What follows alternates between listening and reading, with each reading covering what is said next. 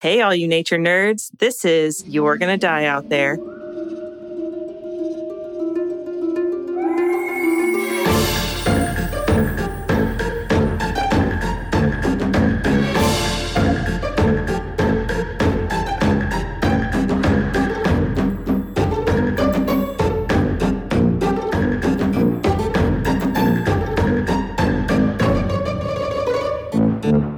Welcome back, nature nerds. It's Megan sitting across from my co-host Jen, who will be telling our story today. Hello. We don't really have any announcements, so I'm going to just head straight into the science news. All right, so I found this science news on IFL Science because it's my favorite. And actually, there's been a lot of stuff in the news about women's reproductive health and all of this and laws and just fun stuff. So I found this. It's called Spain Set to Become Europe's First Country to Offer Period Pain Leave for Work. What? So it was actually written May 13th by Tom Hale. It says Spain's Ministry of Equality, I didn't even know they had one of those, that's pretty cool, is looking to pass a law that will offer days off for workers experiencing painful and incapacitating periods. And that is kind of amazing. When are we moving to Spain? Actually, it's part of a reform that they're working on about abortion and reproductive health. And they're drawing it up right now in this Ministry of Equality. I love that name, Ministry of Equality. Yes. And I guess there was a leak of the draft, and it shows that the ministry is hoping to allow 3-day sick leave due to painful and disruptive periods under medical supervision. So I don't know exactly what that means. It sounds a little bit like you would have to have a doctor sign off on this, maybe. Mm-hmm. I just think about as we've gotten older, sometimes your flow can get a little nuts as the different hormones rage through your body. Periods? Ladies have periods. We don't like to talk about that. It's disgusting. It's Gross. a thing. More people should talk about menstruation, honestly. There's this study that says 53% of women suffer from painful periods. Younger people, it's actually higher. 74% of women of young girls. I don't think it's more painful for young girls. I think they're just like, What's the happening? Hell? Yeah. This is pain. I hate this. They're just like, why is this happening? They went from being able to run around, do whatever they want all the time during the month to like sucky time. Yeah. And then the thing is that I think then people, they just get used to it and they're like, well, this sucks every month. So I guess I'm just used to it. And they start taking ibuprofen or whatever. Yeah. And so they deal, right? So you don't hear as many complaints. And then later, when you get older, it just gets more sucky. Gets more gross. Yeah. And Angela Rodriguez, who's the Secretary of State for Equality, said, it is important to clarify what a painful period is. We are not talking about a slight discomfort, but about serious symptoms such as diarrhea, severe headaches, fever. Wow. When there is a disease that entails these symptoms, a temporary disability is granted. Therefore, the same should happen with menstruation, and that there's a possibility that if a woman has a very painful period, she can stay home, she continued. I guess it's like the same thing as having a cold. I mean, I would say that, there are symptoms of, especially those first 2 days that are just, you don't want to get out of bed. Bad news. Not cool. They believe that when the problem cannot be solved medically, we believe that it is very sensible that there's a temporary disability associated with the issue. Mm-hmm. I mean, that's the thing is you see all these European countries with paternity leave, maternity leave, because we care about the health of the mother and the child. Yes. And so we want to help with all these things. It's wonderful. We're moving to Spain. I think that's what you're saying. That's basically what I'm saying. We should have done it before I had kids. I got to learn Spanish. It's all good. So there is some solid evidence that justifies this proposal that they have. A 2019 study published in the British Medical Journal looked at how menstruation-related symptoms affected work and education of 748,000 women in the Netherlands, aged 15 to 45 years old. It concluded that almost 14% of respondents have taken days off due to their period, while over 3% said that they have to take days off almost every menstrual cycle. And then they said that when they called in sick to their employers, 20% felt comfortable enough to tell their employer or their school that it was because of a menstrual cycle. So I feel like a lot of this has to do with the fear of talking about menstruation or that it's dirty or whatever. Embarrassing, exactly. And then part of Spain's draft law also is looking to make menstrual hygiene products free in all public buildings. And then they're going to start looking at the taxation that's on those products for like sanitary pads, tampons, menstrual cups, whatever. I'm trying to make it more affordable for everybody. It's kind of, it feels as a woman a little bit revolutionary. I know. It does. So I just wanted to share that. Wow, we're being accepted for who we are completely and wholly. Only in Spain. But only in Spain. Well, fine. I feel like some other countries are there, but yeah. It's just very cool. I hope that it goes through. It might have some changes that happen, but there are some parts of it where they talk about in this particular bill that they're going to be giving people, women, females from the age of 16, the permission to get an abortion without having their parents sign off on it. So I think that might be a part of the bill that's a little bit controversial, that they're feeling like they need to rework or whatever. But I still feel like this is a great move. We're way behind on everything. Yeah. It's all good. Well, good on Spain. I hope you guys enjoyed that science news. I know it's not, again, it's like my COVID science news at one time. Not about an animal necessarily, but we are animals. And we talk about menstrual cycles in female animals all the time. So it shouldn't be something we don't talk about. Well, it shouldn't be something that we can't talk about. And It shouldn't be something embarrassing or weird. Yeah. We need to normalize this. Agreed. Yeah, because it's normal. It's normal. Yeah. It's fine.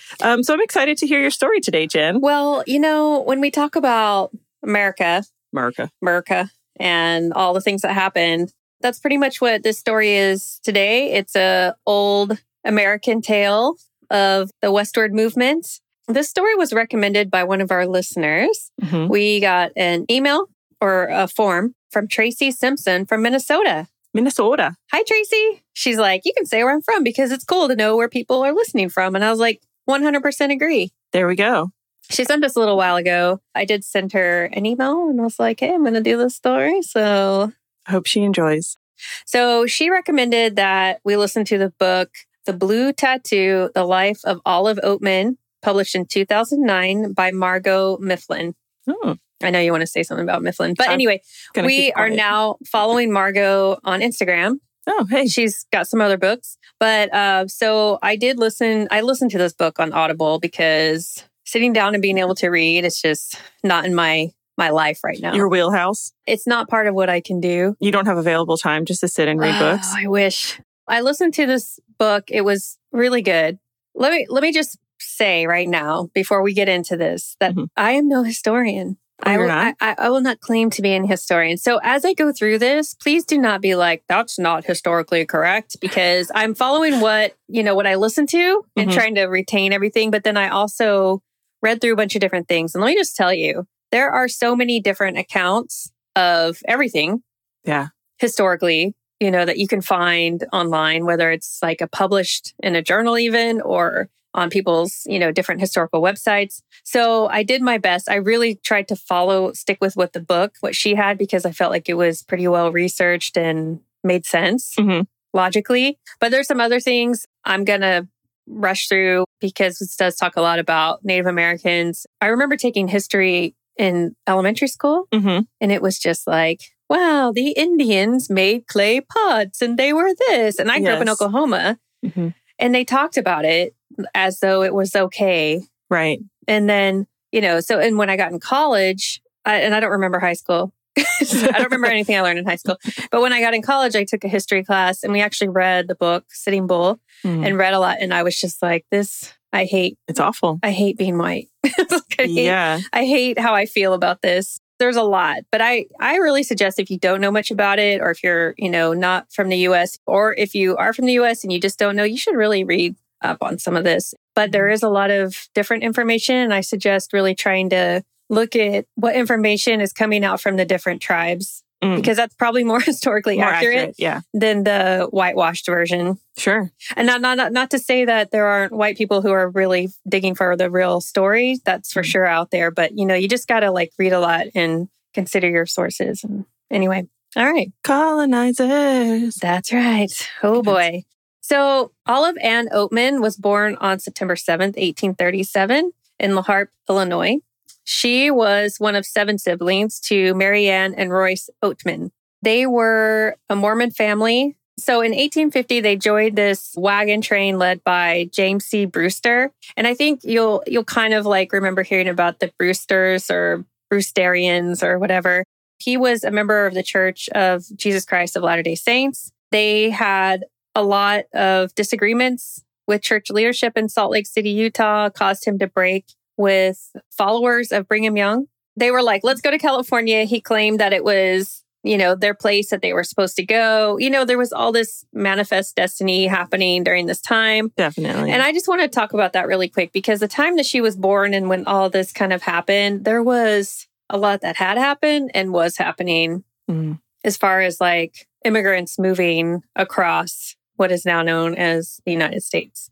For those who don't know, the original boundaries of the United States were set by the Treaty of Paris in 1783. So that was when the colonists won their independence from England and during the American Revolution. So that was kind of like that whole kind of eastern part of what we now know as the U.S., right? Right.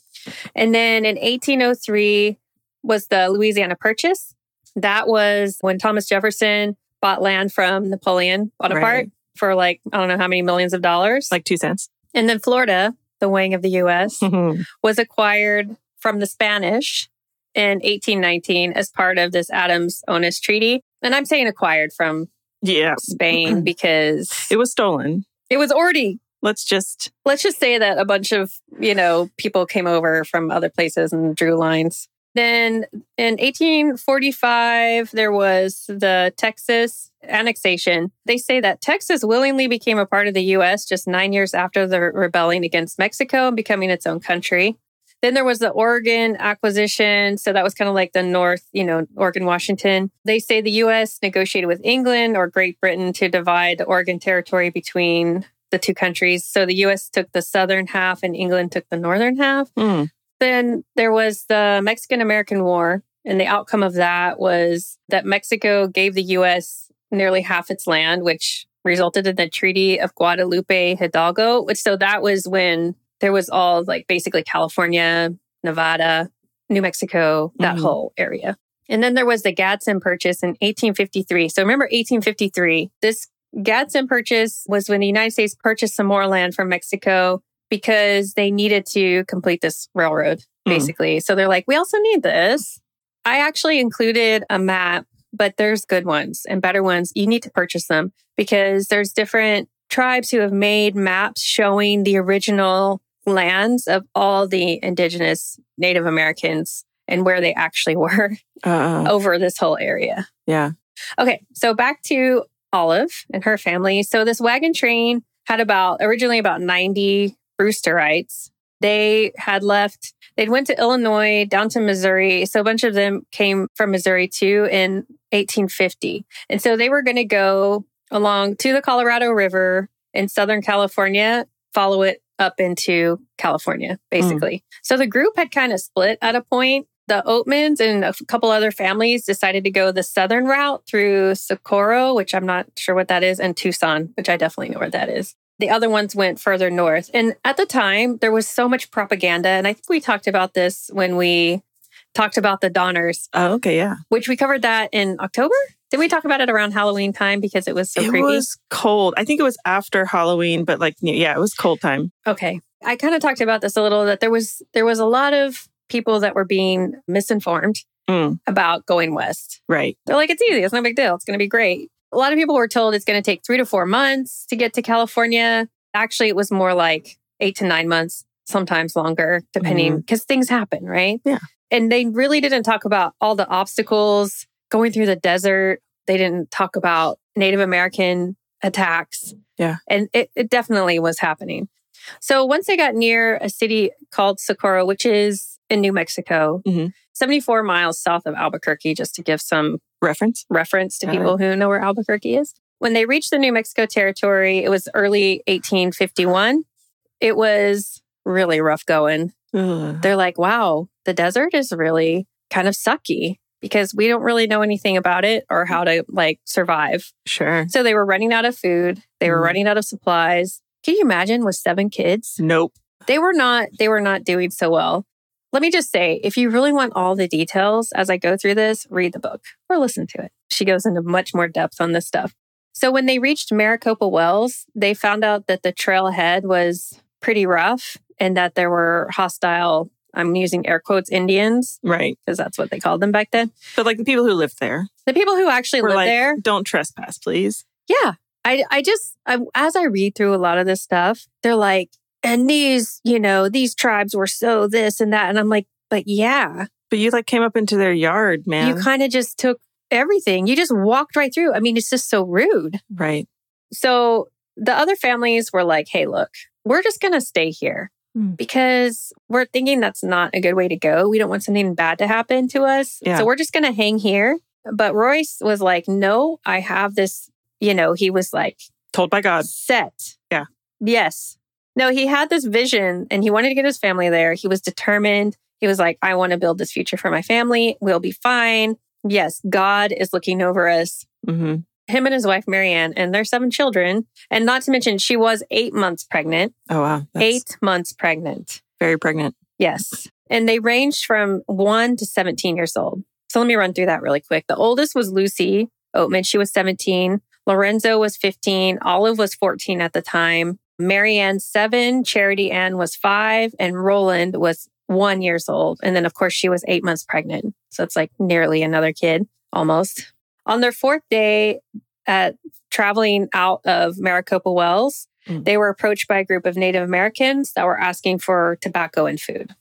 But they didn't have anything. Yeah. So Royce was like, we don't have anything. I've got this family. We don't have anything to share. And it was actually, at the time, it was a group of Yavapais that were from kind of around that area.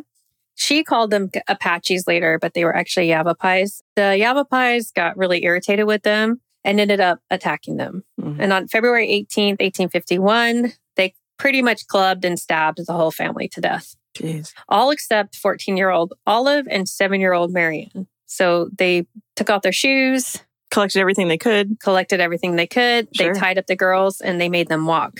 Like I said, she later, when she wrote about it, called them they were the Tonto Apache tribe.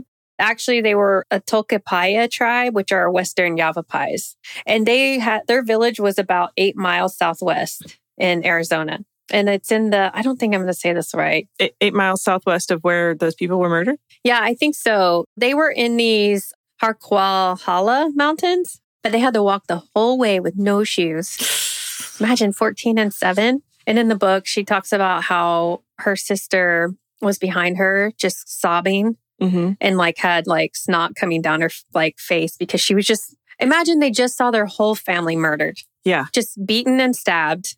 And their little kids. Everything that meant safety to you is gone. And so insanely frightening. I mean, they were completely traumatized, PTSD, their little kids. It wasn't their choice to go there. Yeah. They're just going with their parents, they're just there. They're just victims, I mean, they're completely innocent, right? Yeah. Their feet are bleeding. They're in pain. They're hungry. In some accounts, it says that they offered them food, but they wouldn't eat. They get to the village. It didn't go so well. They were treated as slaves. And in the book, it talks about how this tribe in particular didn't have a lot. So it was weird for them to take these slaves or captives because they really couldn't feed extra mouths. But what they did was make them work. They worked hard for their food and water and they helped with everything. But yeah, they were beaten. They didn't understand the language. They got made fun of. When they didn't understand what they were being told, they got beaten some more. And this kind of went on like that for a while until eventually they kind of started picking up the language. And then they started being a little nicer to them. I think they were just like these little kids. But a lot of times Native Americans would take captive these white settlers to trade, because a lot of times these white settlers were taking a lot of Native Americans. Yes. And so they would hold them to either get something back or to get things they needed, horses or blankets or whatever, right? Yeah.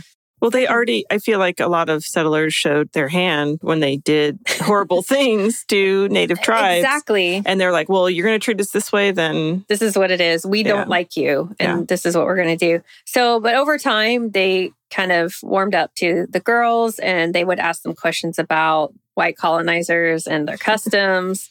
And they were okay. After about a year of this, the daughter of a Mojave chief named Espanol, which wasn't his, I think that's what he was called, but I think he had an actual Mojave name.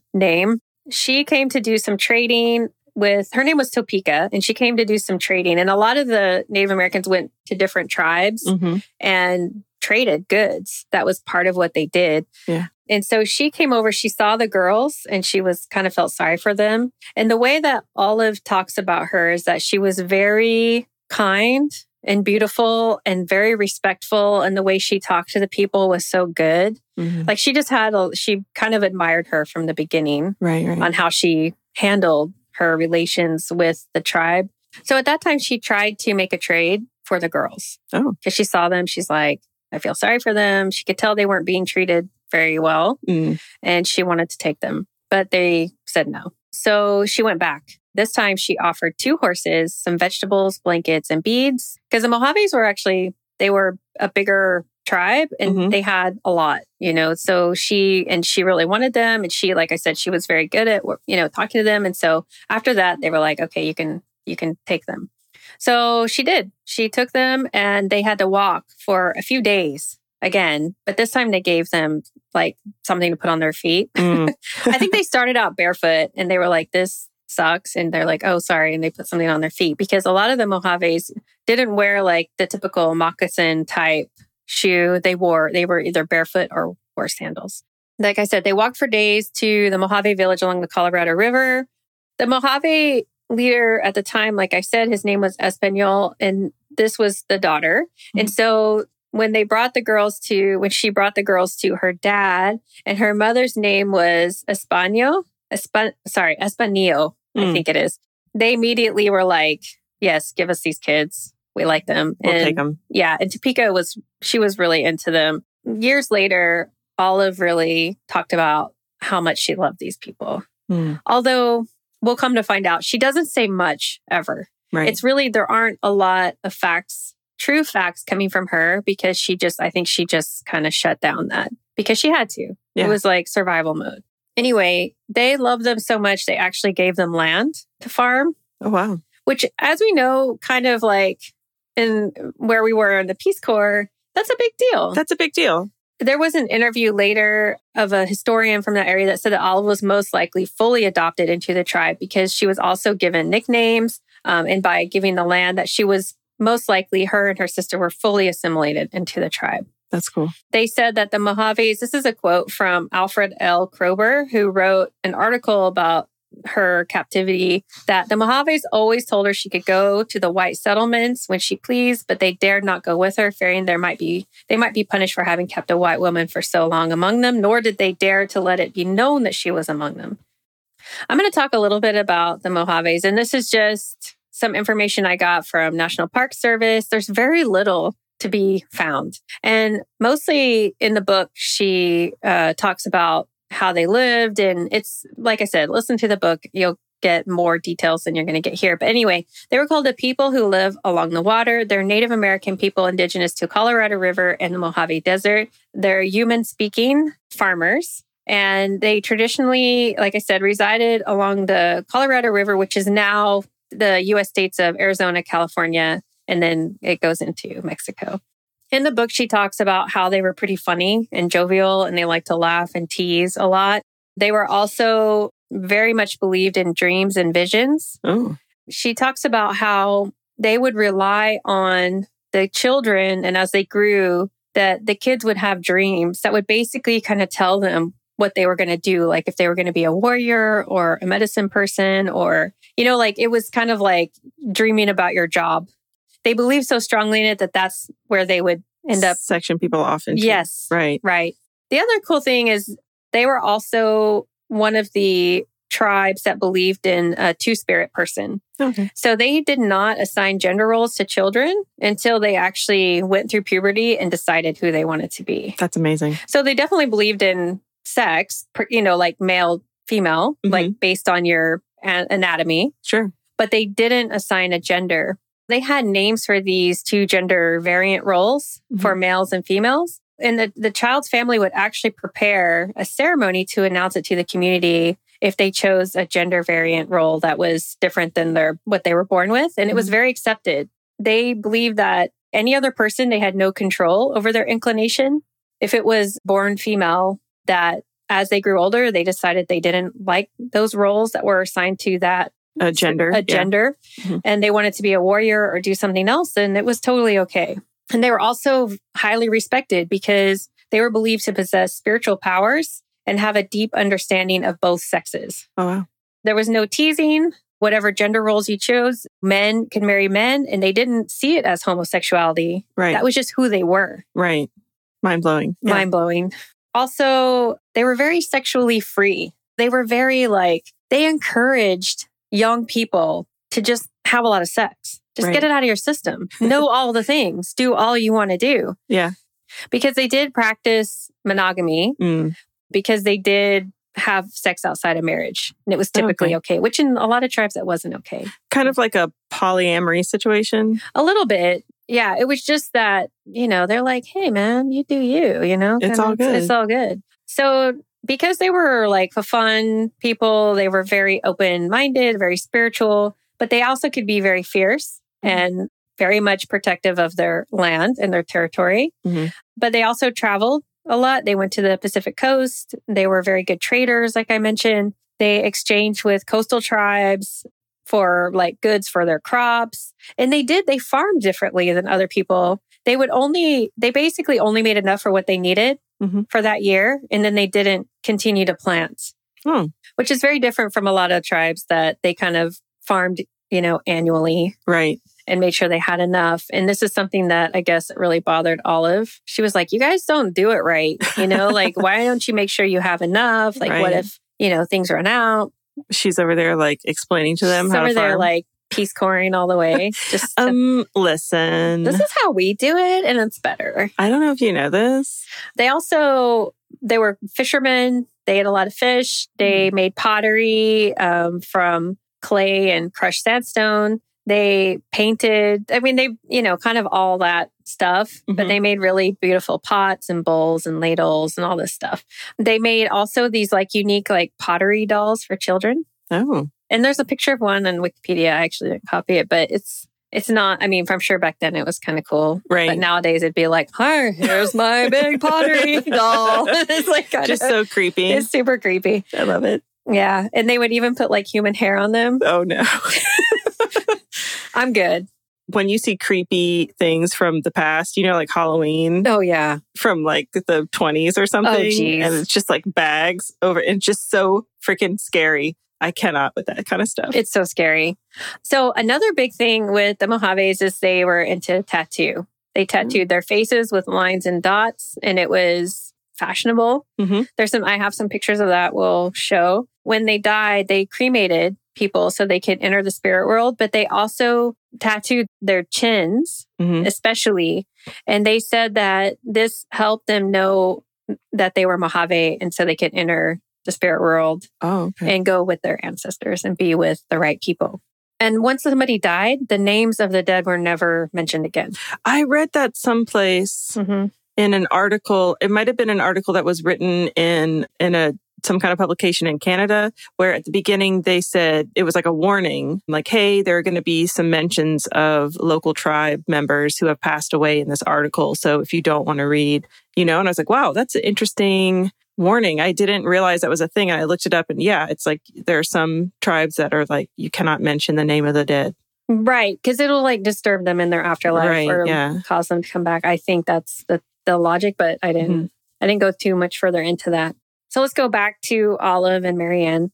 When they got to the village, everybody was like, hey, they were so happy, greeting them. They sang songs to them. Others teased them in a good way. And they gave them nicknames. And those were terms of endearment, right? The nickname given to Olive and her sister was Och, O-A-C-H. And it was a clan name. And they couldn't really say her name. But the other nickname they gave her, this is very interesting, was Spansta, which translates to rotten womb or rotten vagina. What? So they would call her Spansta Och. So here's what they say in the book. Just hold on. So they were either, there's a lot of ways to think about this. Sure.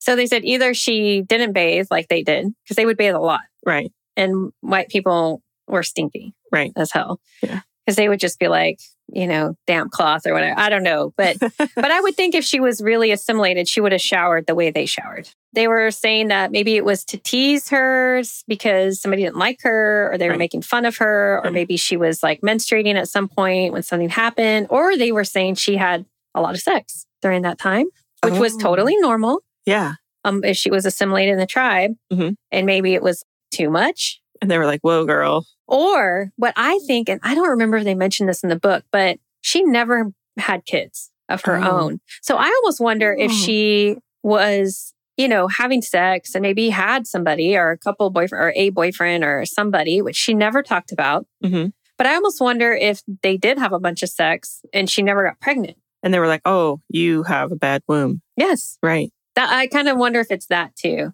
I mean, I like to think that it's just like your womb is not good. Right. Because you're not getting pregnant versus like you got a stinky vagina. Sure. Like that's just really rude. So Marianne, younger sister, was always kind of sickly. She just wasn't as strong as Olive. Olive tried to take care of her. There were times in one of Olive Oatman's lecture notes, because later she went on to talk about things a little. She said that her sister used to tell her that she would rather go to a world where her father and mother had gone, meaning she kind of wanted to just die. Oh, wow. She was having a really hard time. She just was sick a lot. And she felt like she was a burden, I think. And it was hard. And I don't think it's because people didn't take care of her. Right. I think they did, but she just wasn't as strong. As the Mojave people grew to love these girls, they actually tattooed their faces. Oh, wow. They tattooed their chins. This usually happened when girls reach puberty. And so they had this blue tattoo. They tattooed from a blue cactus. Okay. And of course did the tapping method. It initiates them to the Mojave tribe, and it basically ensured them entry into the Mojave afterlife. And it told other tribes that these girls were Mojave. Both of them were tattooed on their chins and their arms. And this was a traditional thing the women did. And they say that, because a lot of people were like, she was held captive and she didn't want it. And it was a mark of a slave. You'll still see it now that it was a mark of a slave. But they didn't tattoo slaves because they didn't care about slaves. Right. They tattooed the people that they wanted with them in the afterlife. Right. It was a very special thing to do. And they said, of course, you'll see pictures of her tattoo and it's very straight.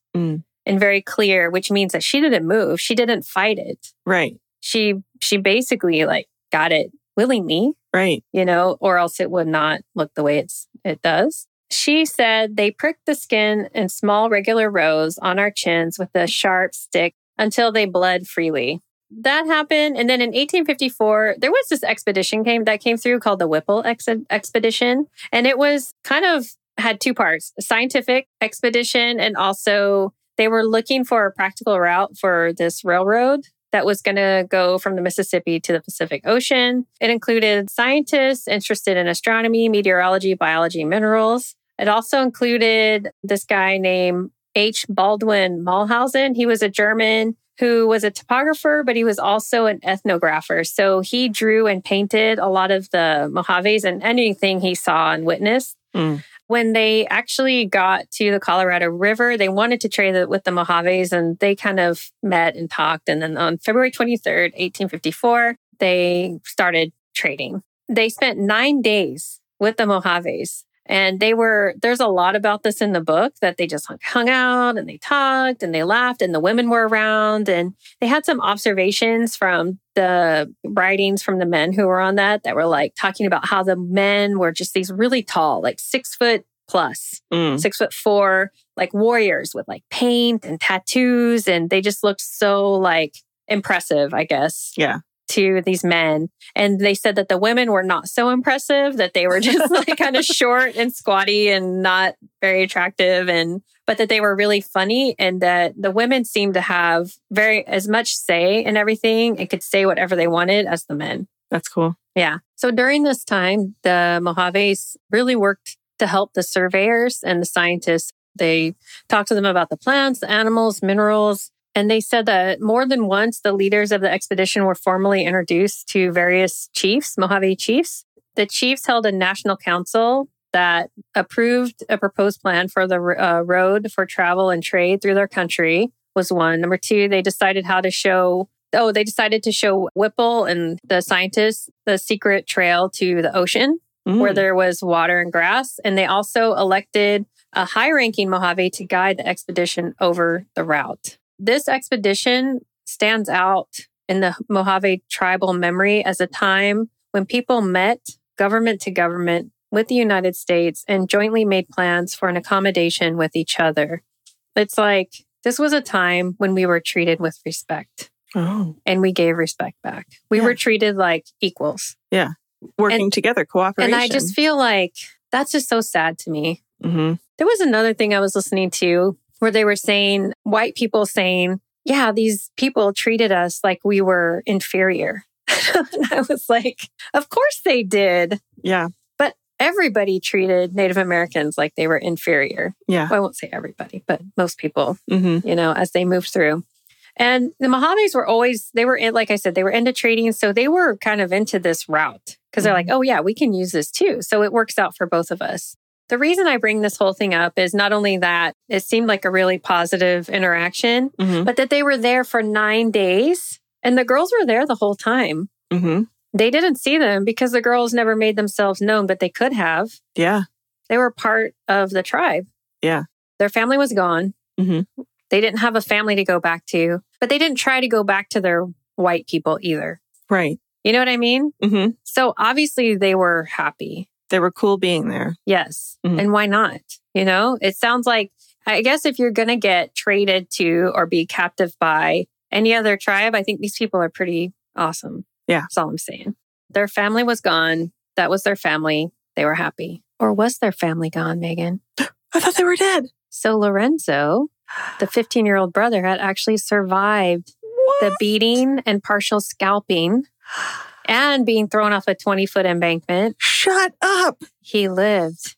So after he heard, I mean, he was laying there like, I'm dying. I'm bleeding everywhere. I'm dying. My family's dead. Sure. I'm just going to lay here and die. But he didn't. And he could hear his sisters being taken away. Mm-hmm. And then he basically crawled, eventually was able to right himself. And he walked in a direction that he thought, maybe backtracking from where they had come to see if he could find people. And he said like he felt like his brain was like sloshing around in his head. Probably because he had a very bad concussion. He had been beaten. Like I said, he was bleeding. He was a disaster. Some people found him. They took him back to, I think it was back to the Yuma Where those fort. last people were? Oh, Yeah, okay. where the last people were. He ended up basically reconnecting with the people they were traveling with Mm-hmm. in the beginning, the ones that stayed back and were like, now we're good.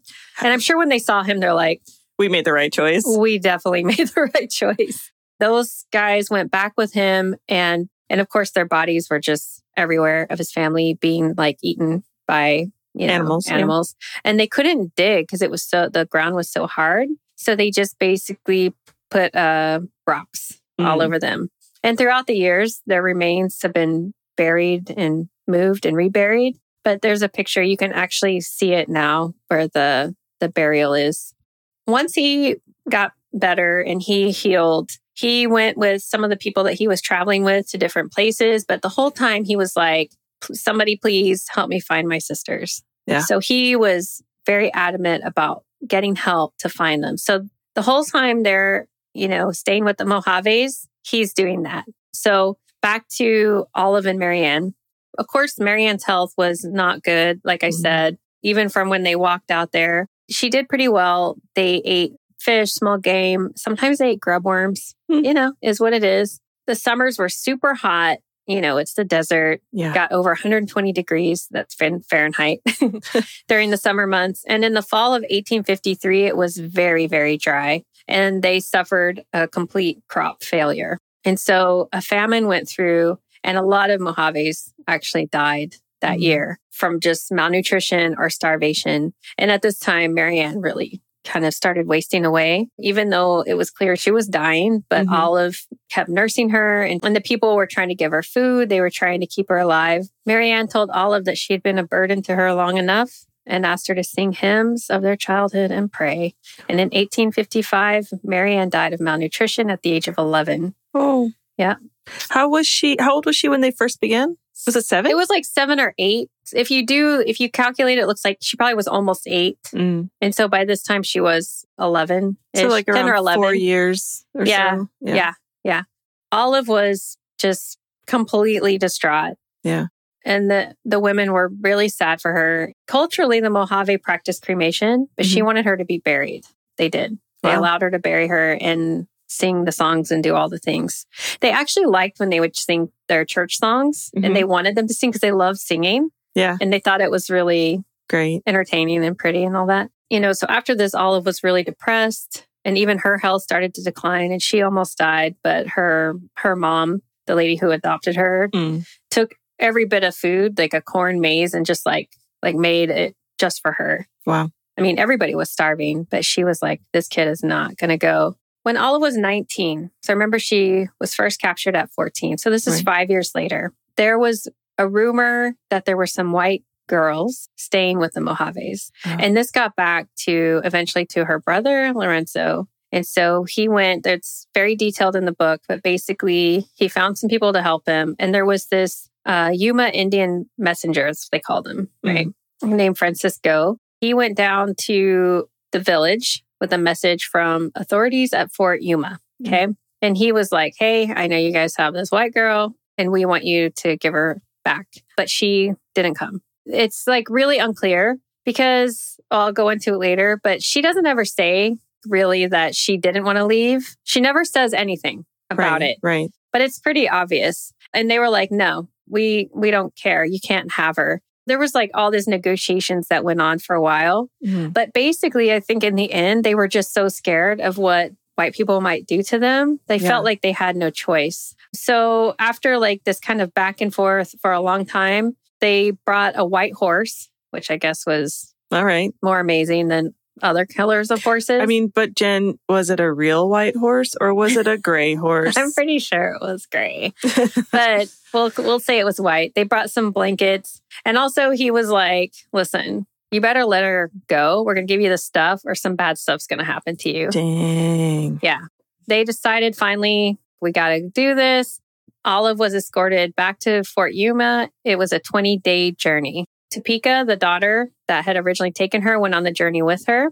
Before she arrived, they gave her some Western clothing from an army officer because she was dressed completely Mojave. Her hair is maybe like a light brown, but it was black because they used like some mesquite or something to dye her hair. It was cut in the same fashion as the Mojave women, which is kind of like short. It looks like they had bangs a lot. Right. She was topless. Of course, she had her tattoo on her chin, on her arms. She had paint on her. So they basically just scrubbed her down, put her in a dress, and then brought her into this Fort Yuma. And everyone's like, yay! And she's just freaking traumatized. Jeez. At this time is when they told her that I don't know at what point, but they say that's when she found out her brother was alive. But I feel like they would have told her.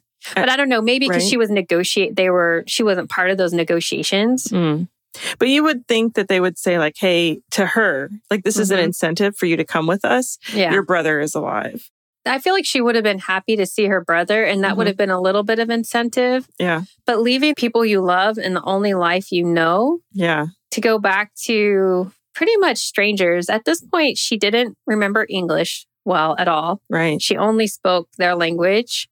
I mean, she was completely Mojave at this point. Yeah. When she went back to that Fort Yuma, there was a childhood friend, Susan Thompson, that stated later that she was grieving. They say she was grieving and she was sad because she had been married to a Mojave man and given birth to 2 boys. Oh. Lies. So these are things she endured throughout the rest of her life, which is people just making up a bunch of shit about her. Right. Because she just didn't say much. Speculation. Yeah, it's just all speculation. They just couldn't help, especially back then, right? They're sitting around at like tea time, like, girl, let me tell you. Especially this white lady who was stolen and held captive by these savages, and they tattooed her because she was a slave, you know, like to keep her. And it was just wrong. And she did say that she was never sexually mistreated by Yavapai or Mojave, and she never had children.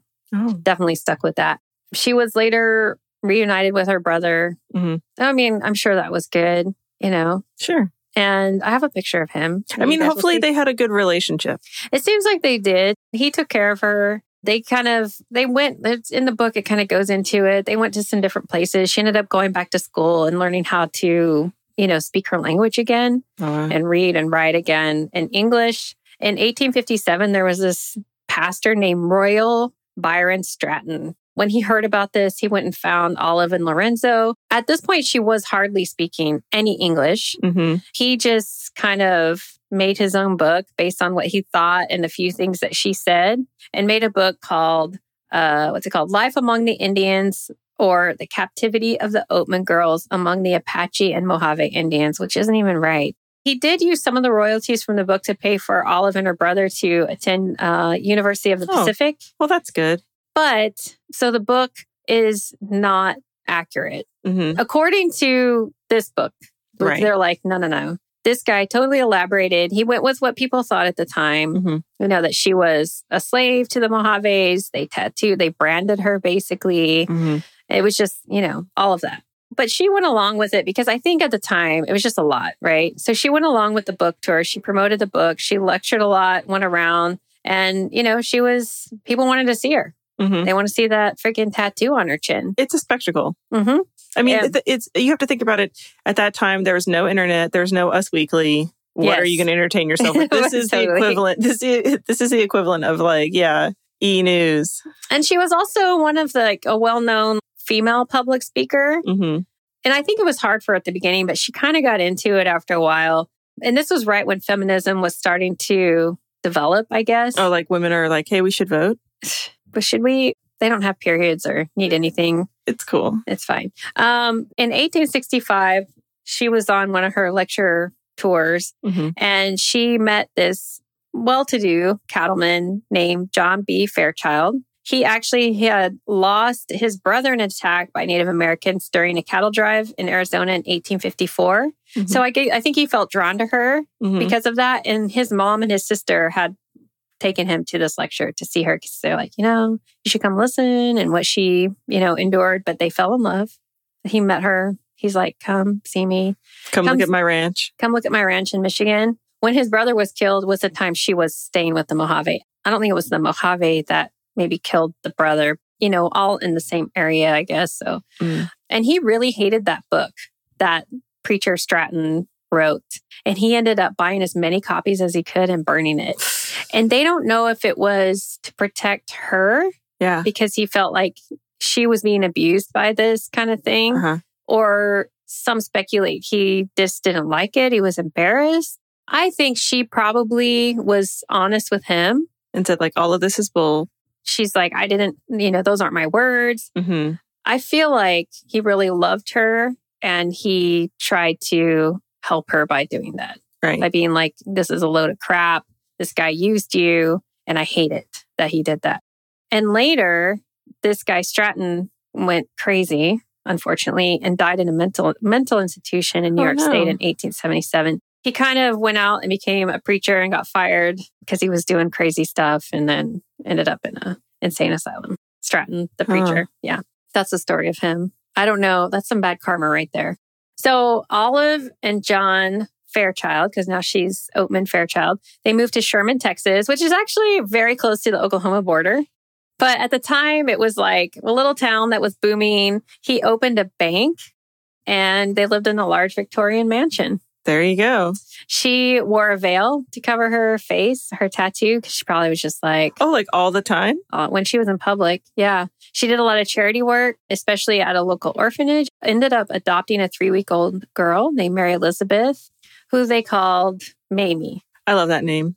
I actually have a trunk that, like an old shipping trunk in my house that is from a family friend that somehow my grandfather's family were living in New Mexico a long time ago. And it was the time when the flu was just killing whole families. Yeah. They adopted a child who had lost her whole family and her name was Mamie. But she seemed like she had some learning disabilities or some, mental health. I don't know what kind of disability she had. But I remember my grandparents talking about her and I have her trunk.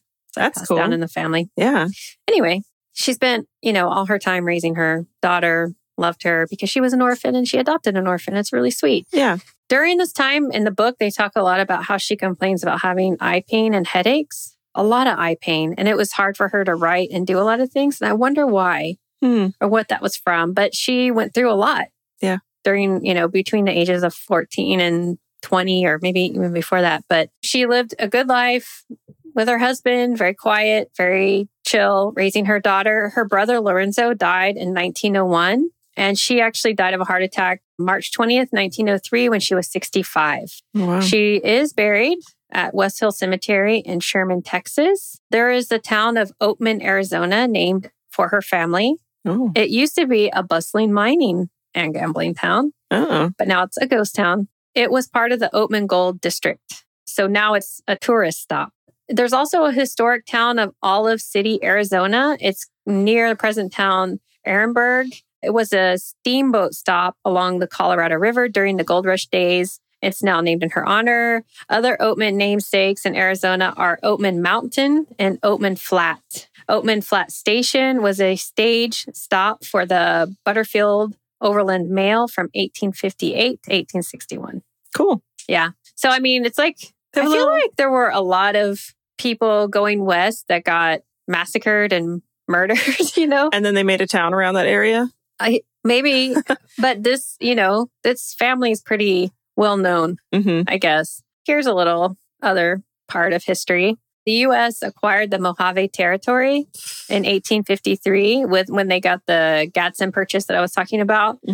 During that time, saw an influx of white settlers and farmers encroaching on their lands. Most of the Mojave tribe living in the region were forced to move to the Colorado River and Fort Mojave reservations that were established in 1865 and 1870. At the time, back when they were pretty thriving, there was maybe around 3,000 strong for the Mojave tribe. And now I believe it's less than 1,000 and very few elders who still speak the language. But it seems like they're working with the University of Arizona to make sure that language is preserved. Oh, that's great. Yeah. Some other notable captives. Some of these are very interesting. There was this lady, Cynthia Ann Parker. She was held captive by the Comanches. So she was born to Lucy and Silas Parker. They were from Crawford County, Illinois. According to an 1870 census of the Anderson County, she would have been born between June 2nd, 1824 and May 31st, 1825. Because you know how it was back then. They're like, within a year is close enough. Someone here. So she was about 9 or 10 when her family moved to Central Texas and built Fort Parker on the headquarters on the headwaters of the Navasota River. And that's now Limestone County. So on May 19th, 1836, so this is, several 20 years earlier, there was a large force of Comanche warriors accompanied by Kiowa and Kichai allies that attacked the fort and killed people because they were like, why are you here? Yeah. This is actually our territory. Didn't you see the no trespassing sign? The Comanches, they were known to be one of the scariest tribes. When you kind of look it up, they were known to be more brutal. They took 5 captives, including Cynthia Ann. The other 4 were released, but Cynthia stayed with them for 25 years. She completely forgot about her white lady ways and was completely Comanche. And it was said in the mid-1840s, her brother, who was also captured with her, asked her to return and she refused. She was like, I love my husband, I love my kids, and I'm not going anywhere. She was also said to have rejected another Native American trader. His name was Victor Rose. He also was like, hey, let me take you back. I'm sure all these people were just like, why would you want to stay with these savages? Right. This is crazy. And she's just like, can you just leave me alone? Like, can I just live my life? Yeah. Please. There was a newspaper account in 1846 that talks about this other Colonel Leonard G. Williams trading party with Cynthia, and that she was camped with Comanches on the Canadian River. And he also tried to get her back. And they were like, nope. We're not giving her because she didn't want to go. Yeah. So she never, ever voluntarily returned. But there was an Indian agent, Robert S. Neighbors, learned that she was there among the Tenawa Comanches. He was told by other Comanches that only force would induce her captors to release her. She had married, I want to say Peta, P-E-T-A, Nocona, and she had 2 sons, Quanah Parker and Pecos, and a daughter named Topsana. That was in 1848 when they had that information. In 1860, there were some Texas Rangers under Lawrence Sullivan Russ that attacked a Comanche hunting camp at Mule Creek. And during this raid, they captured 3 Native Americans, and they were surprised that one of them had blue eyes and was carrying an infant daughter. And there's a picture of that with her and her infant daughter. Another guy Colonel Isaac Parker was like, hey, that's my niece, Cynthia Ann. And she was forced to accompany her uncle to talk to this military interpreter because she didn't speak English at this point. And she asked them to send her sons, like make sure they were okay. And she wanted her sons. While she was traveling through Fort Worth, she was photographed. That's the photo I have. And she had cut her hair short, which was the Comanche sign of mourning. Oh. She thought that her husband was dead and thought she would never see her sons again. Wow. In April 8th, 1861, they say a sympathetic Texas legislature voted to grant her a $100 annual payment for 5 years and give her some land. She wouldn't live there. She kept trying to run away, go back to her family. It went to a legislature? Mm-hmm. She just wants to go live with her family. Yeah. That's crazy. It's so crazy. She was taken to a county home. Then she was moved to her sister's place. No. It said that maybe she died. Well, they said 1864, but there was an 1870 census that had her as age 45. Eventually, whatever year she died, she was buried at Fosterville Cemetery in Anderson County. It doesn't say how she died. In 1910, her son, Quanah, moved her body to Post Oak Mission Cemetery near Cache, Oklahoma. Mm-hmm. And in 1957, her body and that of her son, Quanah, was reinterred into the Fort Sill Post Cemetery in Lawton, Oklahoma. This probably was at the behest of the tribe, I would imagine. Mm. In the last years of her life, she never saw her Native American family. The only family she really ever knew, her son, Quanah Parker, became the most influential Comanche leader of the reservation era. It's really sad. That is really sad. Yeah. And then one other one I'm going to talk about really quick was this Matilda Lockhart. This one is kind of crazy. She was a little girl. She was taken captive by Comanche Indians. They say she was probably born in Illinois around 1825. And her father had immigrated from Illinois to Texas because the Comanche were a tribe of like the plains. So it seems like mostly around Texas and that area. And so they went there in 1828 and settled on the Guadalupe River. 1838, so Matilda was 13. She and 4 other children of Michelle Putnam were captured by Comanches and carried into the Guadalupe Mountains. People, like, I guess groups went out to try and find them, but it didn't end successfully.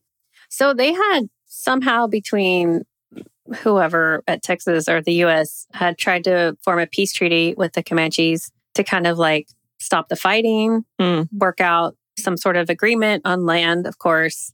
Under the terms of this treaty, and I don't have the name of it, there were 65 Native Americans, Comanches, led by Chieftain Mukwara, and they brought Matilda to the authorities in San Antonio, and this was in 1840. There was a lady there who witnessed this and recorded it, and they said that Matilda had been very badly tortured, and then a quote was utterly degraded and could not hold up her head. Her head, arms, and face were full of bruises and sores, and her nose had been burnt off to the bone. Like all the flesh was gone. It was just a scab with nostril holes.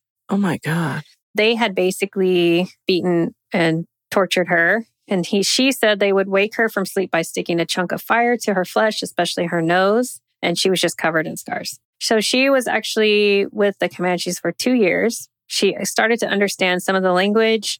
She had told them that there were still 13 other captives that they planned to bring in one by one to bargain with. Oh, wow. In exchange for like supplies, ammunition, blankets, and probably other things. I don't know. Yeah. Since she was in such bad condition and they still had these other captives, it caused this fight. It's called the Council House Fight. And it happened the day that she was returned. So it must have been when they saw her, people just got really pissed off. Yeah.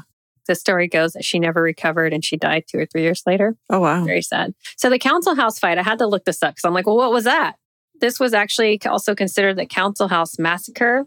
They had brought, of course, there was all the Comanche warriors or chiefs that came over, and then a ton of soldiers from the Republic of Texas.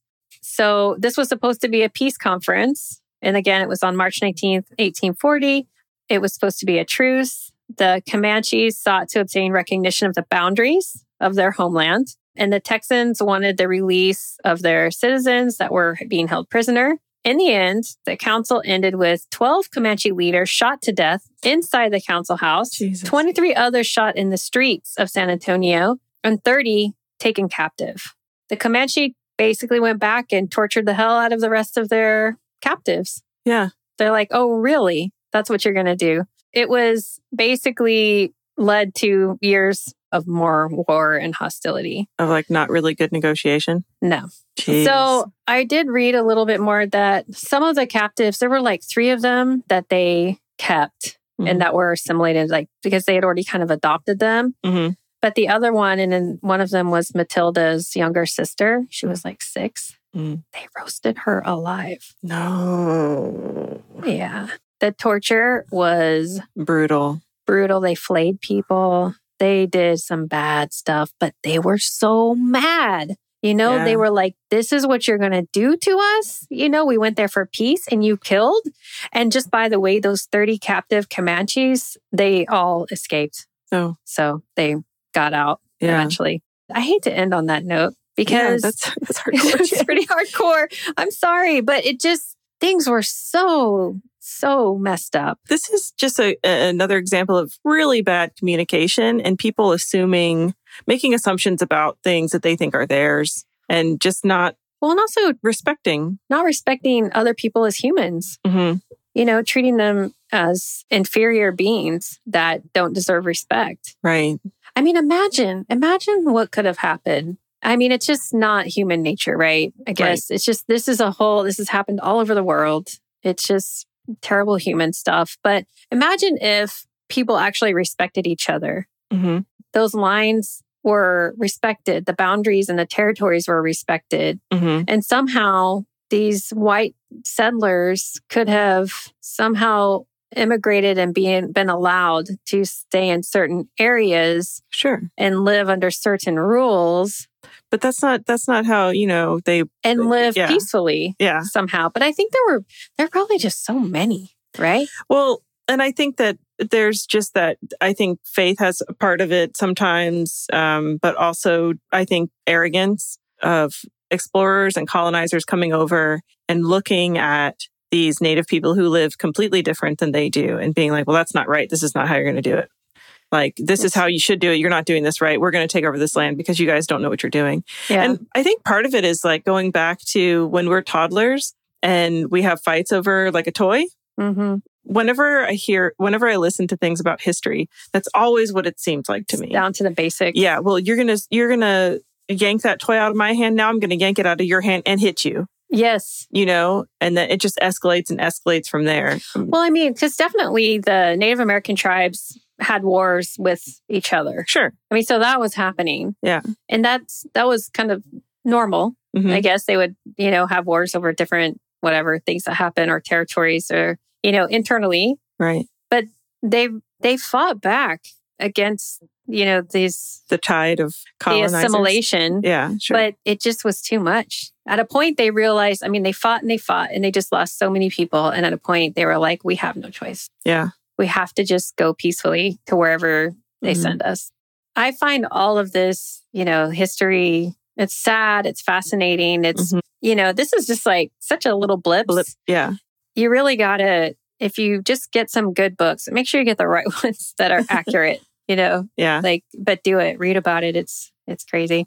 I have an organization to support. Let's hear it. So I was doing some looking around to see how we could support maybe the Mojave tribe that's, still there in Arizona or some other, nearby tribes. But this is really interesting. This is not something that you're going to donate to, but maybe you can go and sign a petition. Oh, okay. It's at honorspiritmountain.org. Basically, they proposed this Ave Kwame National Monument, and it spans about 450,000 acres on public land in southern Nevada. It contains some of the most visually stunning, biologically diverse, and culturally significant lands in the entire Mojave Desert. This entire area is considered sacred by 10 human-speaking tribes, as well as the Hopi, the Chemehueve, basically including the Mojave. Remember, they were very, very spiritual. I think this was a mountain that was very important to them. They called it Spirit Mountain, and that's where the name Ave Kwame comes from. And actually specifically to the Mojave tribe. They were located on the eastern boundary of the monument. It's designated as a traditional cultural property on the National Register of Historic Places in recognition of its religious and cultural importance. There were some energy developers recently that tried to build a 30-acre wind farm in the heart of this landscape. And the newly proposed project heightened efforts to protect it, because this kind of development would basically scar the value of the land, degrade the habitat and their cultural resources. Yeah. There's a coalition of tribes, local Searchlight, Boulder City, and Laughlin residents, the Nevada legislator, conservation groups, recreation interests, and others working to establish this national monument permanently to protect these lands. There's already a bill that's out circulating, but it hasn't been signed into law yet. There's a petition if you go to that website. We'll put it in our show notes. I said it's honorspiritmountain.org. If you can go and sign the petition. That'd be great. That's easy. Easy peasy. That's all you got to do. Easy peasy lemon squeezy. That's right. That was a great story, Jen. A little extra couple stories on the end there, but that was great. I really enjoyed the book. I highly suggest it. It's a short read, so it's not crazy. I mean, in a short listen, I think it's 6 hours, so not bad. But Megan, so what would you put in your emergency preparedness kit? Well, Jen, I was thinking about this, and it's really about not being able to live where you want to live, being able to have autonomy over your own person. Wow, imagine that. Being able to live how you want, where you want to live, and with the people you want to live with, and have your family and have your damn life. Love who you want. Anyway, so I would say that, you know how in some movies, there will be somebody who's the mob is after them or whatever. There's a proof of death Polaroid, right? So she would have needed something that was a proof of death Polaroid from way back. But remember they had those death photos. Remember the Victorian death? They should have just done she should have pretended to be dead. Yes. Right? Maybe even put some kind of special effects makeup. Just a head wound. Get some clay and just make it look like she's got this massive head wound and she's dead, tongue out, cross it, X's over the eyes situation. X's over the eyes. Coins on the eyes. Coins on the eyes. Take a picture, send it out so that whatever that rumor was that she was alive living with that tribe would be quashed. It'd be no, here's the picture of her dead. It's all good. That's what they need. A proof of death photo. It was called postmortem photography. There we go. A proof of death. I guess just you just need a good postmortem photo. Portrait. They just needed something to show, some sort of witness protection program where you're hidden away and nobody will ever find you. Yeah. This whole story reminds me of one of my favorite movies that a lot of people think is just stupid to be a favorite movie, but Dances with Wolves. Oh, I haven't seen that since 1990. Sure. I mean, when did it come out? I've watched it pretty regular. I would say every 2 or 3 years, I'll watch it again. Just Kevin Costner. I mean, I guess a lot of people don't really like Kevin Costner so much. He's not super popular. I don't have a problem with Kevin Costner. But he's not super, you know what I mean? No one loves him. Yeah. But I love Kevin Costner. Pretty much in everything he's in. I'm you're just the greatest. He's the greatest. So, when I was thinking about all this, I'm wondering, because these are just the stories we know of. Right. I mean, this was a long time ago. I'm sure there were more, for sure. Oh, for sure. Yeah. There was actually another one I didn't talk about, but there's another guy he was actually taken, I think as a Comanche, a young guy. He was with them for maybe all his childhood till he was almost 20. And he was fighting in a war as a Comanche warrior against the white people. So I don't know, but I think they did end up taking him back and trying to force him to get back to his people. And you have to look it up. I think his name was Herman or something. Anyway, he didn't know his name. Oh, wow. His mom and everybody was like, do you know who we are? And he's like, nope. Nope, I don't know you. They didn't recognize him. He didn't recognize them.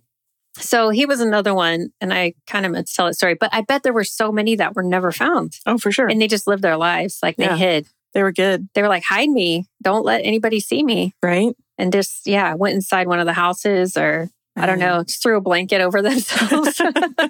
They needed some context, too. Just cover up those, features, those white features, especially the eyes, because you could stay out in the sun and get a tan and, maybe blend a little bit. Well, and even with her, they dyed her hair. Right. But maybe the eyes are a giveaway. Well, I think that if you look at, especially these people, the Mojave people, they did look very different. They looked very different from her. you know? So I think either way, her facial features and how she looked would have just stood out. Really stuck out. Yeah. Yeah. Sometimes I wonder what kind of life she would have had if she had been able to stay. Mm-hmm. But knowing that the hardships that a lot of these tribes went through, yeah, there was just no chance for that. You know, she would have gone back to living in a reservation. I mean, for sure they would have taken her regardless. Like, you're our people, you have to come back with us. Yeah. And she never was able to say much about it because, you know, she just didn't, women didn't have a voice. Well, yeah. And it was probably really painful. Oh, for sure. Because there's sometimes where something's happened and you just don't. You don't want to talk about it. You don't want to talk about it. Nope. Yeah. Yeah. And also, she was doing what she needed to survive. Mm-hmm. So say she did have a boyfriend or a husband or somebody, or she had a bunch of sex, you know, you can't talk about that in that day. No. Oh my God. You know what I mean? She just would have come out with one of those like revolutionary like books about women really claiming their ownership over sex. Yeah. And, yeah. She'd have been burned at the stake. For sure. Yeah. Well, that's it, Megan. Another story for Under the belt. Under the belt. Thank you for listening. We really appreciate your support. You're Gonna Die Out There is produced by us, Megan and Jen. Yep. And edited by Jonathan Pillsbury. You can support us by listening on your favorite platform for podcasts, checking out our website, or our social media accounts. We're on Twitter and Instagram at You're Gonna Die Out There. Or if you would like to support us through our Patreon, you can certainly do that. And there you will find an extra bonus episode every month and some sweet outtakes and science news. So until next time, don't die out there. Bye. Bye.